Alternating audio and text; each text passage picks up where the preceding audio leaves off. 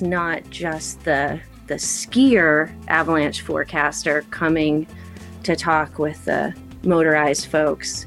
You're actually out there having your day as a motorized user and integrating. And so we go out there specifically trying to answer these focused questions. This is Wendy Wagner, and you are listening to the Avalanche Hour podcast.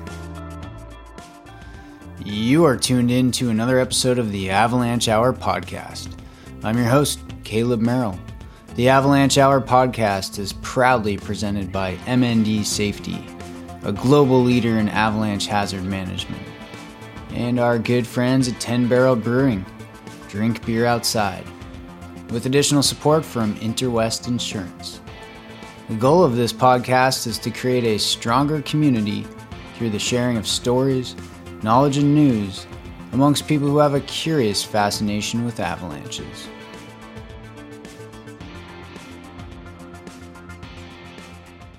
Well, I'm not sure how it happened, but we're in the middle of March already, and the winter is just flying by for me. I'm at home for a few days, quick turnaround here, but I'm definitely enjoying a little bit of downtime with my wonderful wife Stephanie and my little dog Arlo. I hope you've been enjoying this season of podcast episodes, and of course we're including some other guest hosts this season. And so you've of course heard from Wesley Gregg and Dom Baker and Matthias Valker. And so we're going to be bringing in some other folks for the rest of the season as well. Kelly McNeil is going to be hosting 3 different episodes coming up this spring, focusing a little bit more on the motorized side of things. So some snowmobile and snow bike centric episodes. So look forward to that. As well as we have a guest host appearance from Sean Zimmerman-Wall, and Sean interviews Chris Bremer, the snow safety director at Snowbird Resort. So we're looking forward to those, as well as I've got quite a few left in the cache here, so we'll be rolling them out and probably be making a go of it through the early summer here. If you have any feedback for us, please reach out. You can email us at theavalanchehourpodcast@gmail.com, or you can find a contact form through our website, www.theavalanchehour.com. Speaking of the website, it sure has been a bit since I've updated that, and it's in need of a tune-up. I am looking for some help, and maybe I'll turn to the listener base here first, but I'm looking for some consultation on how to grow this podcast in a mindful way that can benefit the community and streamline some workflows as I get more growth here. Of course, this is not my full-time gig, and I'm busy during the winter season ski guiding and forecasting, and so oftentimes the website or social media posts just get pushed to the bottom of the list. So I'm looking for some help in terms of outreach and marketing and brand growth. If you or somebody you know has some experience with that sort of thing and think you could lend a hand to the Avalanche Hour podcast, please reach out. Go ahead and email us at theavalanchehourpodcast@gmail.com. Love to start a conversation with you. And congratulations to Haley Darby. You are this month's winner of the Primo Snow and Avalanche El Profesional Snow Saw. I know you've been out there digging lots of pits lately, so I hope this snow saw helps you get some good information. We've got another great episode for you. This fall, I sat down with the director of the Chugach National Forest Avalanche Information Center, Wendy Wagner. We talk about Wendy's career path to get where she is today and some of the lessons delivered along the way. I know you're going to enjoy this one. And so without further ado, here we go with Wendy Wagner. Good morning, Wendy. Nice to see you. Nice to see you, Caleb. welcome to the show. I was hoping you could introduce yourself to the listener base and talk a little bit about your background and where you grew up, your first experiences in the backcountry winter environment, and some of the roles that you've held past and present in the snow and avalanche world. It's really exciting to be on your show, first of all. So thank you for that. It's quite an honor. I grew up in Utah, skiing and playing in the summer and the winter mountains of the Wasatch. And I found myself somehow doing a lot of cross-country skiing. And there wasn't a whole lot of cross-country ski opportunities at the time, so lots of that was done in the backcountry with my folks on fish scale kind of skis. But it turned out I had a few folks that got me into some races, and next thing I knew, I was a Nordic ski racer.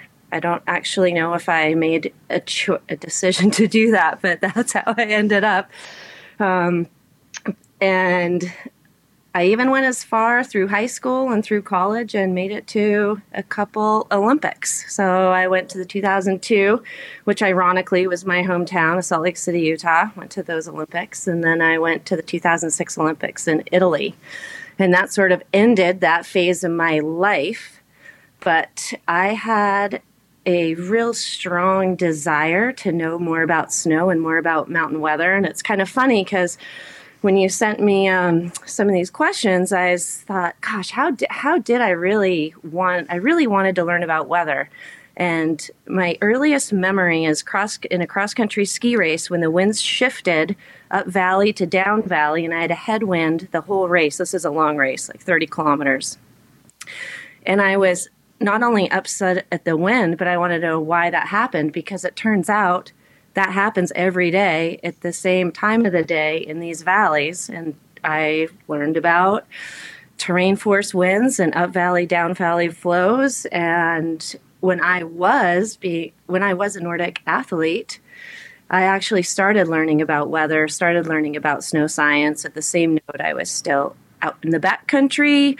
Anytime I could, I would drag my backcountry skis to Europe, and in the spring I would ski as long as the snow would let me in the Wasatch Mountains. That sort of thing brought me, so when I finished my career as a Nordic athlete, I was fortunate to get into the graduate program at the University of Utah in the atmospheric sciences. And there's a lot of snow lovers there, so that was a good fit. And I was able to study mountain weather and snow science. And coming from being a little bit of a ski bum and a Nordic ski racer, I had a lot of work to do to pass those classes to graduate with a master's degree. And so that was really fortunate. My advisor, John Horrell, and a good friend, Jim Steenberg, are the two that pretty much made that happen. And so I want to give a shout out to those guys, because I learned that these academic skills can really help you in the future. And so that was fortunate. In the meantime, I was also networking, and it just sort of happened organically, but I ran into Drew Hardesty at a ski mountaineering race, the Powder Keg, and I think at that time it was they're still having it at Alta, but I ran into him and started backcountry skiing with him and Brett Kobernick and Bruce Trumper and a bunch of the other Utah Avalanche Center folks.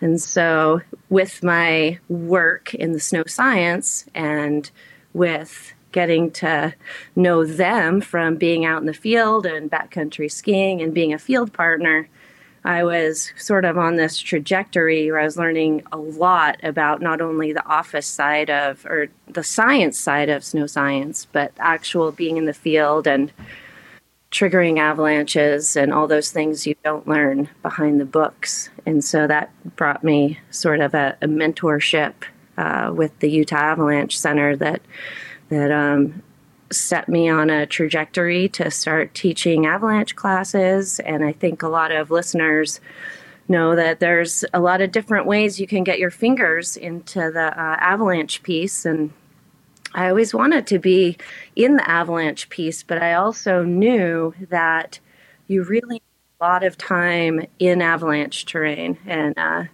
you need time triggering avalanches safely. You need time working with people that know more than you.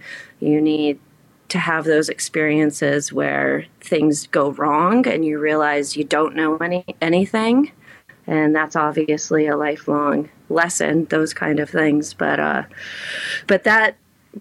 that's sort of my background that got me into where I am today. I applied for several jobs when I got out of graduate school. I denied several jobs, like I think a lot of people listening probably have experience with. And then a certain job came up in the Chugach Mountains at the National Forest up here, and it was a mid-season thing and kind of a last-minute hiring process on the Avalanche Center up here, but I applied for it, and I'll never, ever, ever forget the day Lisa Portune called me. I was out backcountry skiing in the Wasatch, and you have cell phones reception there, unlike in Alaska. So I answered my phone, and I was offered the position up here, and then things have been completely different in my life ever since then, and that was 10 years ago. So that's a long-winded recap of how I got into this business. Wendy, you mentioned your master's degree from the University of Utah. Did you study your undergraduate at the U as well? Oh, good question. I skipped that part. I did do undergraduate, or I went to undergraduate school, and that was 2 years at St. Lawrence and 2 years in New York, upstate New York, if anyone knows where that is, at Canton, New York, and just under the Canadian border. Ski racing there, too? I was ski racing there, so I did that right after high school. Yep. And then I missed the mountains being over there in the East Coast. I really missed the big mountains we have here in the West. And I finished my undergraduate at Western State College in Colorado. And there is a really wonderful cross-country ski program there at the time. And so I integrated into that program. And I finished my degree there in mathematics. I was a math major, so how dorky is that? And I didn't know it at the time, but that's actually a really great undergraduate degree to get because you can get into master's programs, I found out, a lot easier if you have a mathematics degree. So that was lucky. Right. So let's talk a little bit about your role as the director of the Chugach National Forest Avalanche Information Center. You moved to Alaska 10 years ago after accepting the job as a forecaster. And so give us a little bit of context about the history of the forecast center there. Yeah, so, well, a couple things. When I was hired, I was hired as an entry-level forecaster at the Chugach National Forest Avalanche Information Center. And it was, at the time, there was a big changing of the guard. There were 3 avalanche forecasters that were working there, and it turned out all 3 pretty much left in the same year. So when I arrived, there were 2 other forecasters that had some experience there, but we were kind of trying to take what all our predecessors had built and move it forward. And when I got there, the Avalanche Center was 10 years old, and this year actually is the 20th anniversary of the Chugach National Forest Avalanche Center. So that's pretty exciting. It's 20 years, and it kind of shows. So I've been here for half of the life of the Avalanche Center, which is kind of an interesting thing to think about because it is a relatively young center when you're comparing these avalanche centers or comparing it to the lower 48. I was a regular forecaster, and it's for about 5 years. So 5 years ago, I was hired as the director. And the center has gone through a lot of evolution. When I arrived, the actual jobs were forestry technicians. It wasn't even an avalanche specialist position.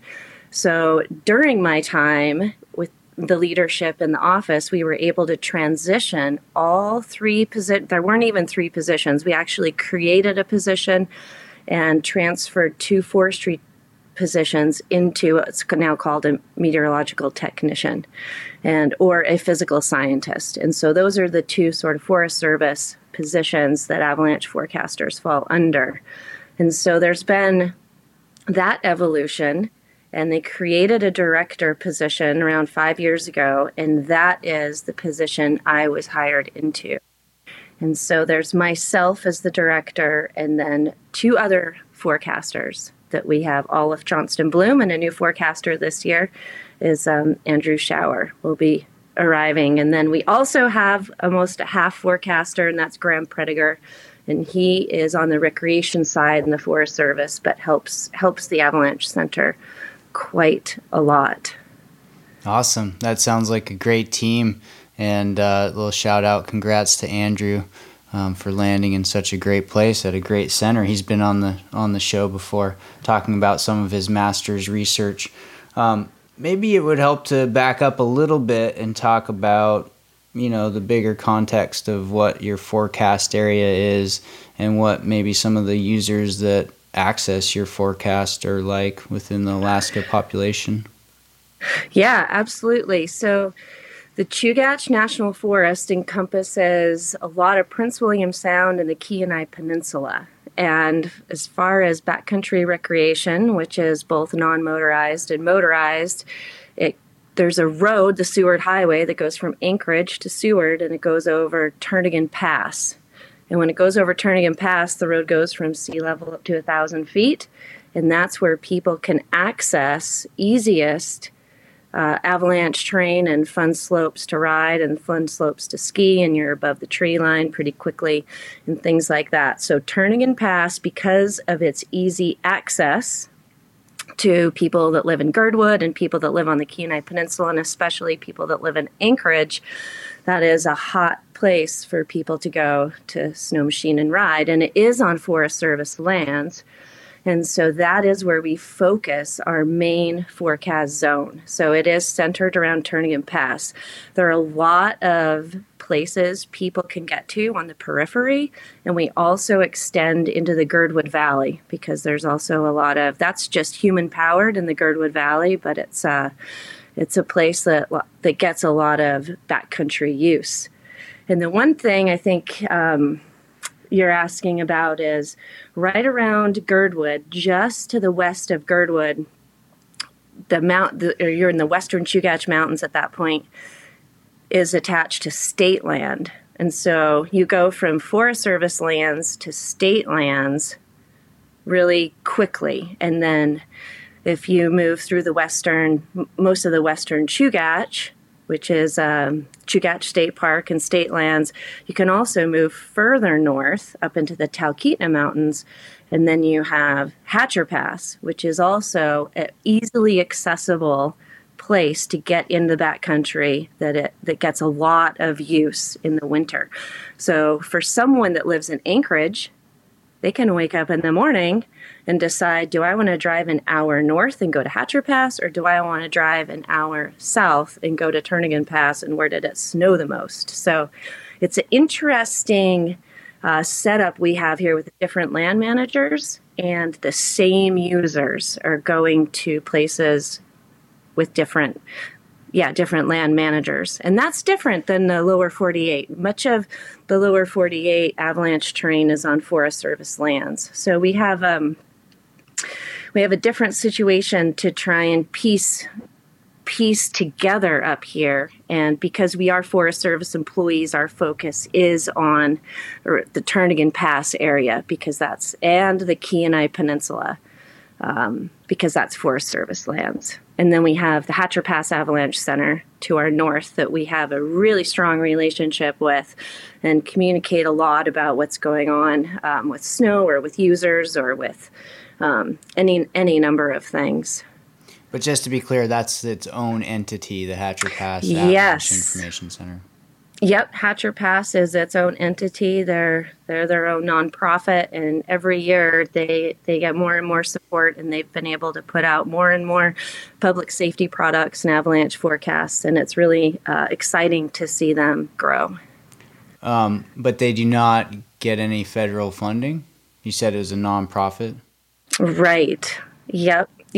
And you'd have to chat with Jed Nally up at Hatcher, but my understanding is it is all through their nonprofit and through community support and grants, and the state of Alaska has not put funds toward that. So, as you stated earlier, the CNFAIC is a fairly young center. What was going on before 20 years ago? I imagine there were still avalanches then. Yeah, so Alaska has an interesting history, but in the late 70s, I'm sure you know the name Doug Fessler and Jill Fredston. They started Avalanche Forecasting and Education organization, and it has gone through many changes, but they were able to get the state to mandate avalanche forecasting.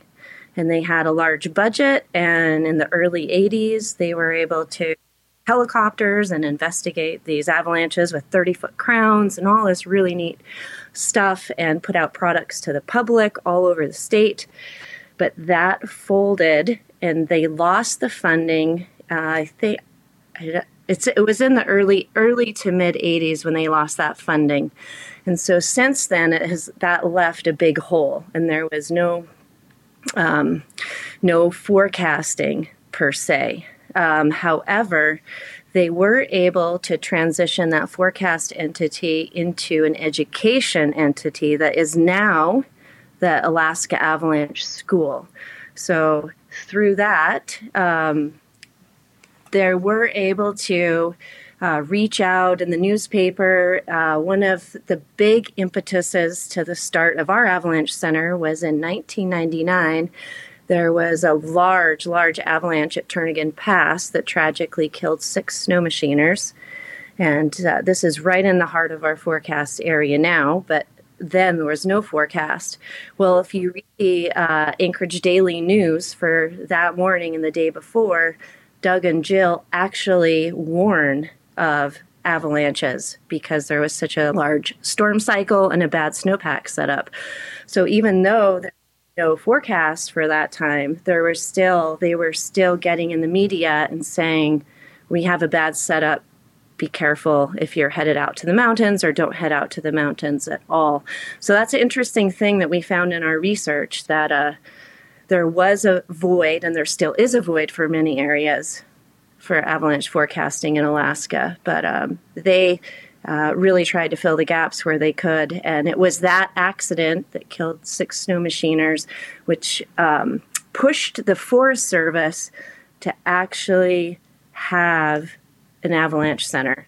And so a couple of their employees shadowed in the lower 48. Ted Stevens put up an appropriation, $200,000 for 5 years to get an avalanche center off the ground. That's a huge deal.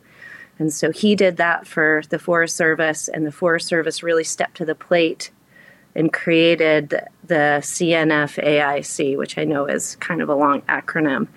But yeah, there's lots of big events, and a lot of people worked hard to make this avalanche center get off the ground, and including our friends groups. We all know that avalanche centers have friends groups, and that's one big reason we can survive. And that's when our friends group was formed in 2001, so 20 years ago. Boy, it seems like there certainly is a lot of coordination, a lot of moving parts up in Alaska between the forecast centers and organizations that are forecasting for highway and infrastructure and railway, I imagine, as well as big guiding operations. What does the information network look like, and how do these entities share that information? Yeah, that's a great question, Caleb. And one of the awesome things about working in Girdwood is that there are an abundance of avalanche professionals. And one of the big reasons is Anchorage to Seward or Anchorage to Whittier is a one main corridor for the power line, for the road, for the railroad. There's a ski area in Girdwood. There's a heli organization out of Girdwood. There's some regular ski guide companies. There are snow machine guide companies out of Girdwood. But mainly it comes down to that one corridor with the power line, the railroad, and the highway. And so each one of those organizations has an avalanche program. So we have the Department of Transportation avalanche program, the railroad avalanche program, and then the Chugach Power Company. And so each of those has a couple of avalanche professionals tied to them, and then you have the ski area snow safety, and then you have Chugach Powder Guides, Alaska Guide Collective, and we've created, this is actually thanks to John Fitzgerald, who was a forecaster with us several years ago, but 5 or 6 years ago when he was with us, he had the idea of doing a stability meeting once a week.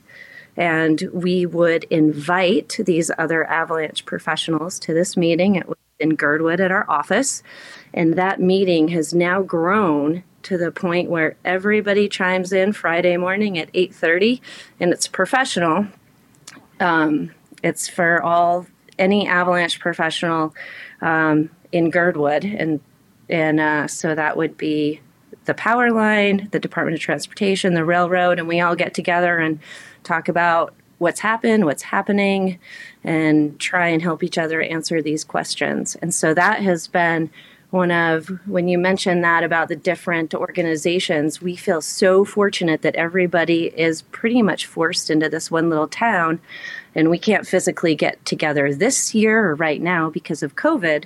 But normally we all sit in a conference room at the Forest Service, and there's anywhere between 10 and 20 avalanche professionals once a week hashing out stability and what the storm's going to do. And we have folks like Dave Hamry that'll come by and has his 40 years of expertise to young people just getting into it. So that's I would say, one of the most successful and things that our Avalanche Center is proud of. Yeah, that seems great. I certainly wouldn't mind being a fly on the wall for one of those meetings. I'm sure it's great to share that information and hash out different theories about what's going on in the snowpack and weather patterns.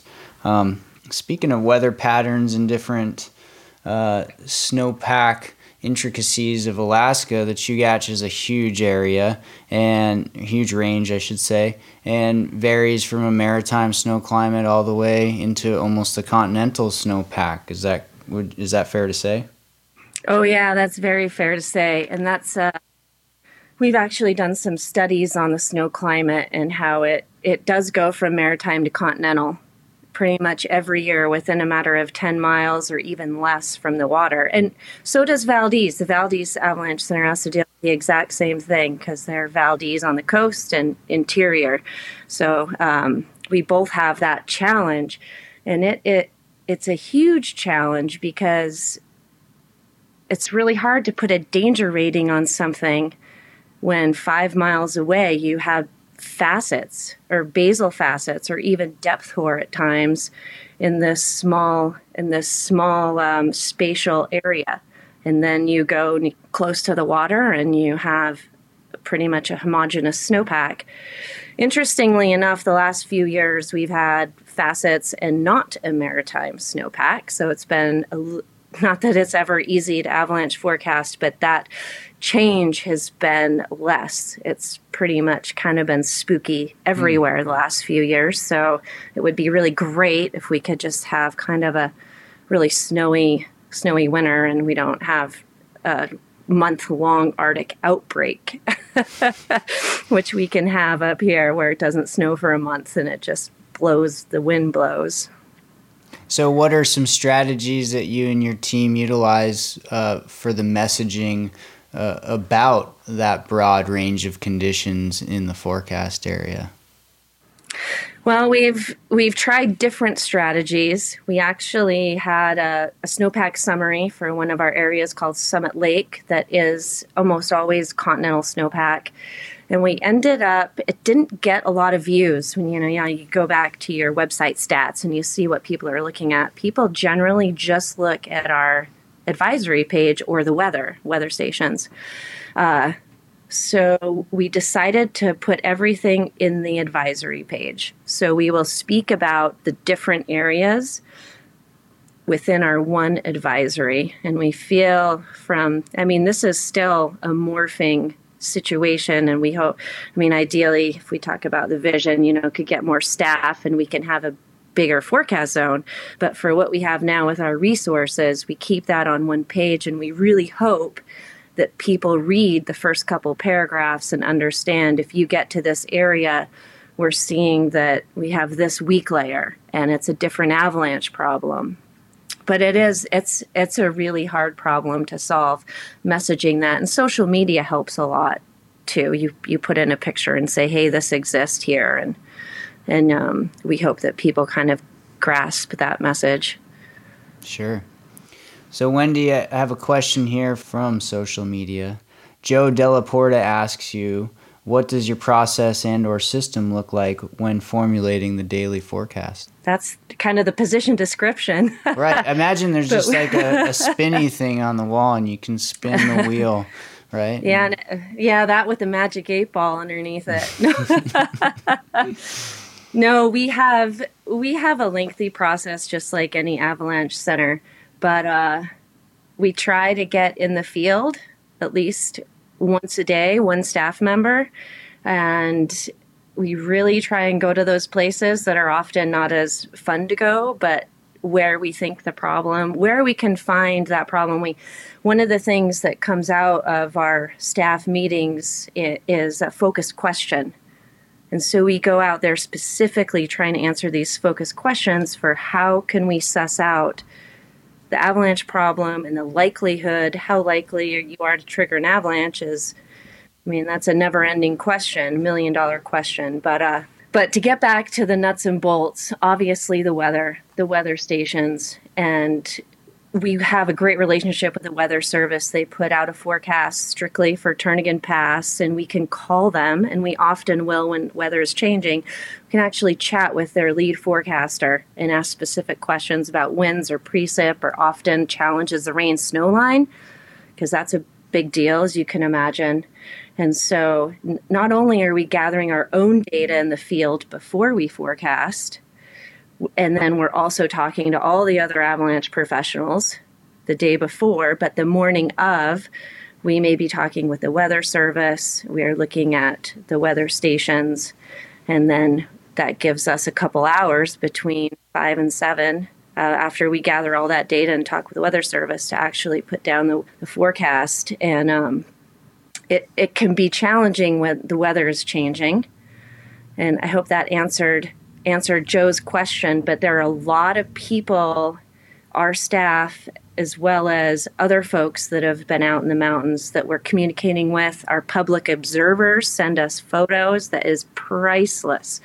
To get what they see, or even photos from them, is absolutely critical to getting more eyes out on the ground. But after assimilating all that data, at the end of the day, you have to put a color down, and you have to put what your main problem is. And sometimes our main problems aren't going to be the problem you're always going to see, but it's the one that is going to hurt somebody. And that's a slab avalanche versus maybe a bunch of little sloughs out there, but it's that lurking slab that's the most dangerous. And putting all that together can be challenging. How have you seen the increase in public observations change since you've been at the Chugach National Forest Avalanche Information Center? We've seen a huge rise in our public observations, and that has been really wonderful to see, because it shows the community buy-in. It shows that people are paying attention and engaged and want to know more and want to be a part of it and want to be a part of this. Let's all go out and have a good time, but let's share our information. And so I don't have the numbers in front of me, but they've gone up. I think one year they went up about 50%. We had a change in our website and made it easier for people to post photos and to post observations. And I think that's been helpful. But we've really pushed that, and we still push it. And one community we really want to see more from, and we are seeing from them, but we want to see more, is the motorized community. 50% of our users roughly are snow machiners. And so we've really pushed to get more engagement with that community, and that has been growing and growing. But the more photos we can get, lots of it comes down to just photos and what people see out there. Right. I think sometimes the public is a little bit intimidated by making the observations because they might not know the correct term, and they think that people are going to, critique their observation because it's not to swag standards or something like that. Do you have anything to say about those concerns that people might have? Yeah, and I think other avalanche forecasters would relate, but that's been a challenge, is trying to really let people know that a sentence of where you are in a photo, it doesn't have to have any of that snow science jargon, and you can put anonymous if you want. So your name doesn't have to be up if you don't want that. But anytime we have a chance to chat with our community, we always try, and even if it's, I ride a lot these days, so I'm on the snow machine the most. But when I see folks out there, I try and let them know that exact thing. Like, hey, when you submit your observation, it just has to be something simple. You don't need to they see our observations with all the details. It doesn't need to be that way. Right. So I think it's just the evolution is changing, and we still see the uptick in public observations. Oh, that's excellent. You spoke a bit about reach out to the mechanized community or the motorized community. What are some strategies and techniques that you all are using to try and reach out and bring those users into the fold? Yeah, we started doing some on-snow workshops many years ago now, and it's motorized specific. So we have our local dealerships on board, and they come out themselves. They bring their big trailer. And so being able to integrate with the dealerships and the businesses, the motorized businesses, has been a huge part of how we've reached out to the general snow machiner out there. Because when they show up with their big rig and they have their new Skidoo 850 out there, that drives more folks. And in order for them to take a test ride, they have to go do a beacon test or any sort of little kind of fun things like that to get the Avalanche Center some exposure. So that's how it started, and it has grown since then to the point where we now have a couple folks on our friends board that are really high profile figures in the snow machine community. We have a great partnership with our local dealership, and they drive a lot of their users or their community toward us, and they've kind of bridged that gap, so to speak. And Graham Prediger, who I mentioned before, has been a big push to that too. And I think another thing that has helped, Caleb, is Graham and I are both riders. We both ride snow machines anyway for fun. We have them. We are out doing that on our day off. And so I think that helps, where it's not just the skier avalanche forecaster coming to talk with the motorized folks. You're actually out there having your day as a motorized user and integrating. Having half of our staff also be snow machiners has helped also. Well, I think it's so important in this day and age to have this inclusive community, and make those inroads with other user groups that are out there. Certainly people that are affected by avalanches on a daily basis.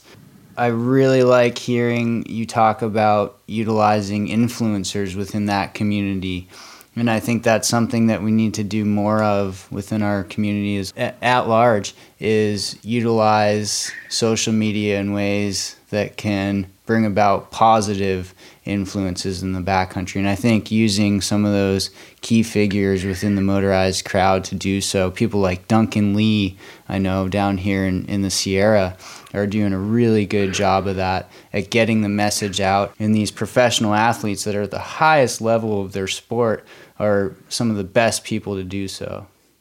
Lots of what we're trying to do is get folks just like those backcountry ethics, and they're so simple, and if we can all abide by them, that could save a lot of fatalities and a lot of accidents. Well, and a lot of it is behind-the-scenes stuff that you don't see from a photo or a 10-second video in social media. And these high-level athletes and professionals and high-level recreationists are doing all the work. They're doing the hard stuff, but you might not see it on social media, and I think we need to change that. Right, absolutely. So, Wendy, I was wondering what some of your hopes for the future of the Chugach National Forest Avalanche Information Center are, and what are some challenges that you could see on the horizon? Yeah, well, I have a lot of hopes for the Avalanche Center, and I think we talked about the Avalanche Center's come a long way in the last 20 years, but some of my hopes are that we are able to add more staff. The Kenai Peninsula sees at least one, if not more, fatalities a year outside of our forecast zone. One thing we are proud of is, since I've been here, in the last 10 years, we haven't had a fatality right in the middle of our forecast zone. And we all know that is ebb and flow, and we don't know why that always happens, but that has happened, and we're proud that we haven't had a fatality there. But in our periphery, and that is still Forest Service land, it does need attention. And so in order to do that, we need more people. We need more avalanche forecasters. And that comes with more funding. That comes with the Friends group being able to find more grants. They do so much for us. They are just over 50% of our budget. It comes from the community. So it really is a partnership between the Forest Service and the community. And when you speak about challenges, one of a fear, I would say, is when there's threats of a government shutdown, or, that really impacts us when that happens. And I really like to see, we've seen continual decrease in funding in general, the Forest Service, and it would be really nice for that tide to turn. We're seeing more and more people in the backcountry, and I know that this year with COVID, it's was an unforeseeable thing a year ago, but we are expecting, as you've already mentioned before, but the backcountry used to just explode this winter, and we want to be prepared for that, and we want to give people resources so they can get out and have a mentally healthy day and be safe about it. So a lot of it comes down to finding those funds for the Avalanche Center. And so not only do we want to expand in our forest, but there's also getting the state of Alaska on board. And if we can, my overarching vision and goal as a director is public safety, and public safety for all our users. And that's not just the snow machiners and the skiers and the snowboarders, snowshoers. That is for everybody in Anchorage, everybody in Alaska, so they can cross over these different land manager boundaries and have information. And so type of interagency between the state, Forest Service, the Weather Service, I think there are a lot of people that would like to see that come back to fruition. Something Doug and Jill started, 30, 40 years ago now, is sort of the overall goal. Because that, at the end of the day, that is our mission, is to keep our users safe, and our users are crossing boundaries up here. And so that, I guess there's a lot of hopes I have, and a lot of it comes down to funding and how we can tackle that. And are those conversations ongoing? Those conversations are ongoing, absolutely. Yeah, and they take time, as anybody knows. When you're in these big organizations with a lot of history, it takes time to move different ideas, and taking something from an idea and a plan to actually getting funding behind it that's a humongous step. But there are a lot of people in the works that would like to make this happen for Alaska. Well, that's great to hear, and I'm sure it's not without its challenges, especially coming from one of the more rugged, individualistic states in the United States, right? People, I'm sure there's lots of identity within these entities, right? And so it's difficult for anybody to give up a little bit of their identity within their organization for a much greater goal. Yeah, and I think that can be overcome if things are done right. Yeah, and everybody is brought to the table and things like that, and that makes me want to just quick say the Alaska Avalanche School, because there's no way we can forecast for the whole state of Alaska. It's way too big. That's unrealistic. But the role that education scene up here plays is huge, and that is something that has really filled a lot of gaps of being your own forecaster from the bare minimum of no information, because people do really get to a lot of remote places and they don't necessarily need an avalanche forecast. So we're talking about the high use places right off the road. Mm-hmm. But the school really fills a lot of the gaps of getting a lot of education out to the community. Great. Wendy, why are there not more female avalanche forecasters in the United States? That's a great question, and I've thought about that. And from my perspective, Alaska, it's that's not how my experience is so much up here. We have a lot of females that are in avalanche forecasting roles and are in professional avalanche roles. But thinking about the lower 48 more too, and we even had a staff of all female for a little while at the Chugach, and which is pretty interesting that's how the cookie crumbled when you look at the lower 48. But that's a good question, and I don't have a great answer for you, because I do know there are many women qualified for these positions. There are many men qualified for these positions, and I know through all the hiring I've done in the last 6 or 7 years, our hiring committee, we did end up with 3 females at one time, but at the end of the day, we hire the best person for the job. And I think, I know there are lots of great women and lots of great men that have applied for positions that I've been on a hiring committee for that don't get the position, because there are only so many of these positions in the country to start with. And that's always a hard thing when you get a list of candidates and they're all exceptional, but you only have one position to fill. And I would say from my experience, working hard, having patience, knowing you're not going to get the first, second, third, fourth job that you're going to apply to is really important. But I don't know exactly how to answer that, other than I would like to just say to all the women out there and all the men out there that if you really want a job like this, that perseverance and patience and really having a great network of people surrounding you and supporting you can be a real benefit. Sure. It seems like another benefit is being able to be flexible with where you're going to go, right, to gain some of that experience. Oh, yeah, absolutely. You have, yes, I had to be flexible, and I think you definitely have to be flexible if you want to, yeah, break into the field, which hopefully that, we'll keep getting more jobs as the future rolls on, just as a country, more Avalanche Center jobs. I think lots of people would like to see that. All right.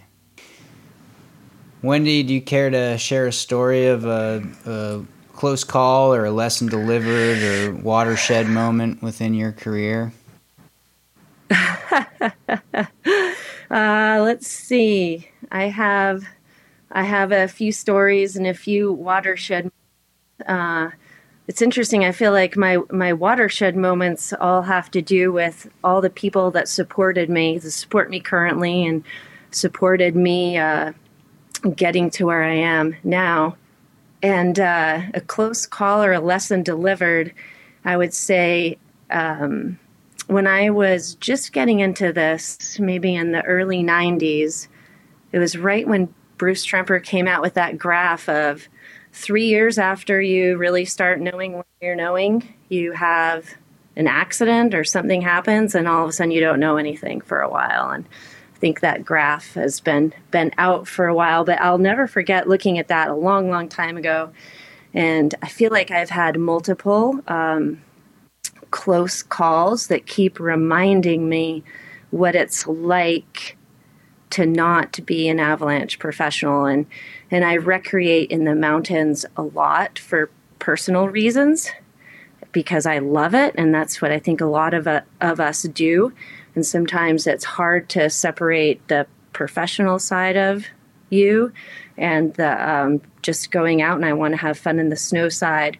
But just a few years ago, I was out with my partner, and it was just he and myself, and we had a great day on this steep slope, and we snow machined it and we skied it. And an hour and a half later, another group came up that we were the first ones there. An hour and a half later, a group showed up, and the first one on the slope triggered the entire thing, deep slab avalanche. And he was buried with his hands sticking out and was okay. The debris was up to 30 feet deep in places, and his snow machine wasn't retrieved till the next fall. And I will never, I mean, I have a lot of moments, we all do, that we'll never forget. But that was, I still grapple with exactly how I could be on that slope like that with only one person. And I try and use that to remember what it's like. I was out there as a backcountry user, and I was also with my professional, hat on too, in the sense of the avalanche, but it still happened. And that uncertainty that we live in, I don't want to forget about that. And I don't ever want that to happen again to me or anybody else. And anybody that has had these things and been sort of slapped in the face and how did that happen?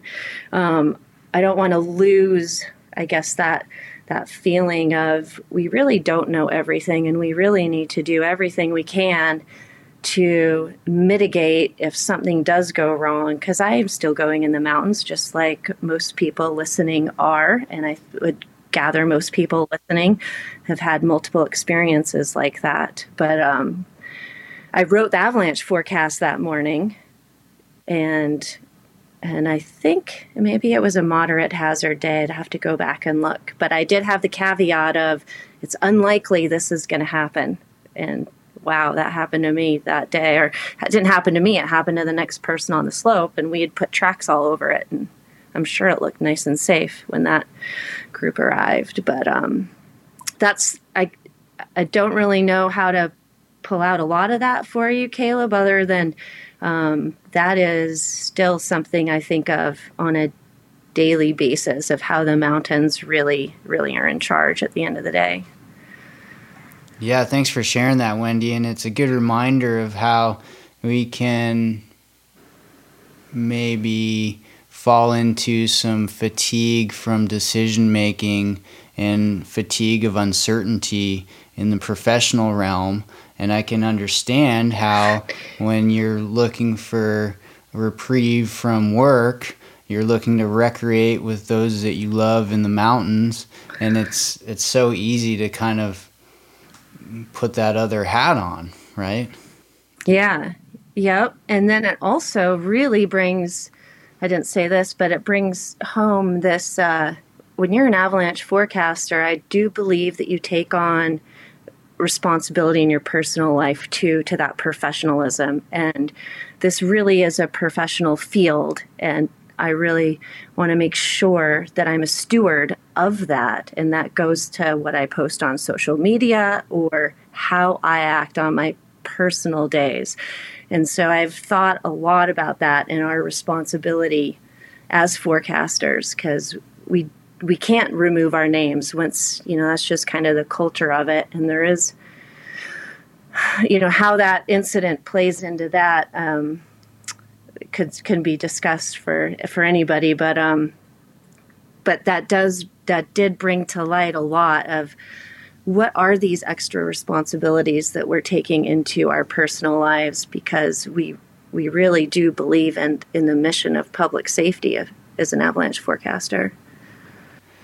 Well, Wendy, thanks so much for taking the time to sit down with us today. It was great to get to know you a little bit better and hear about some of the things that you all are doing up in the Chugach to create effective advisories and get those advisories out to the public. So, as you stated, the number one goal is public safety on Forest Service lands for you all, and it's really exciting to hear about some of the conversations that are being had to see what forecast centers can do to serve those people better. Yeah, thanks, Caleb. It's been great to be on your show.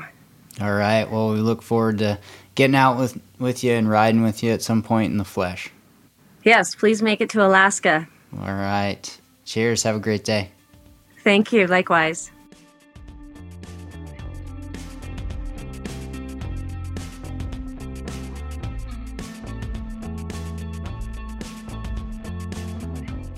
And I hope you enjoyed that one.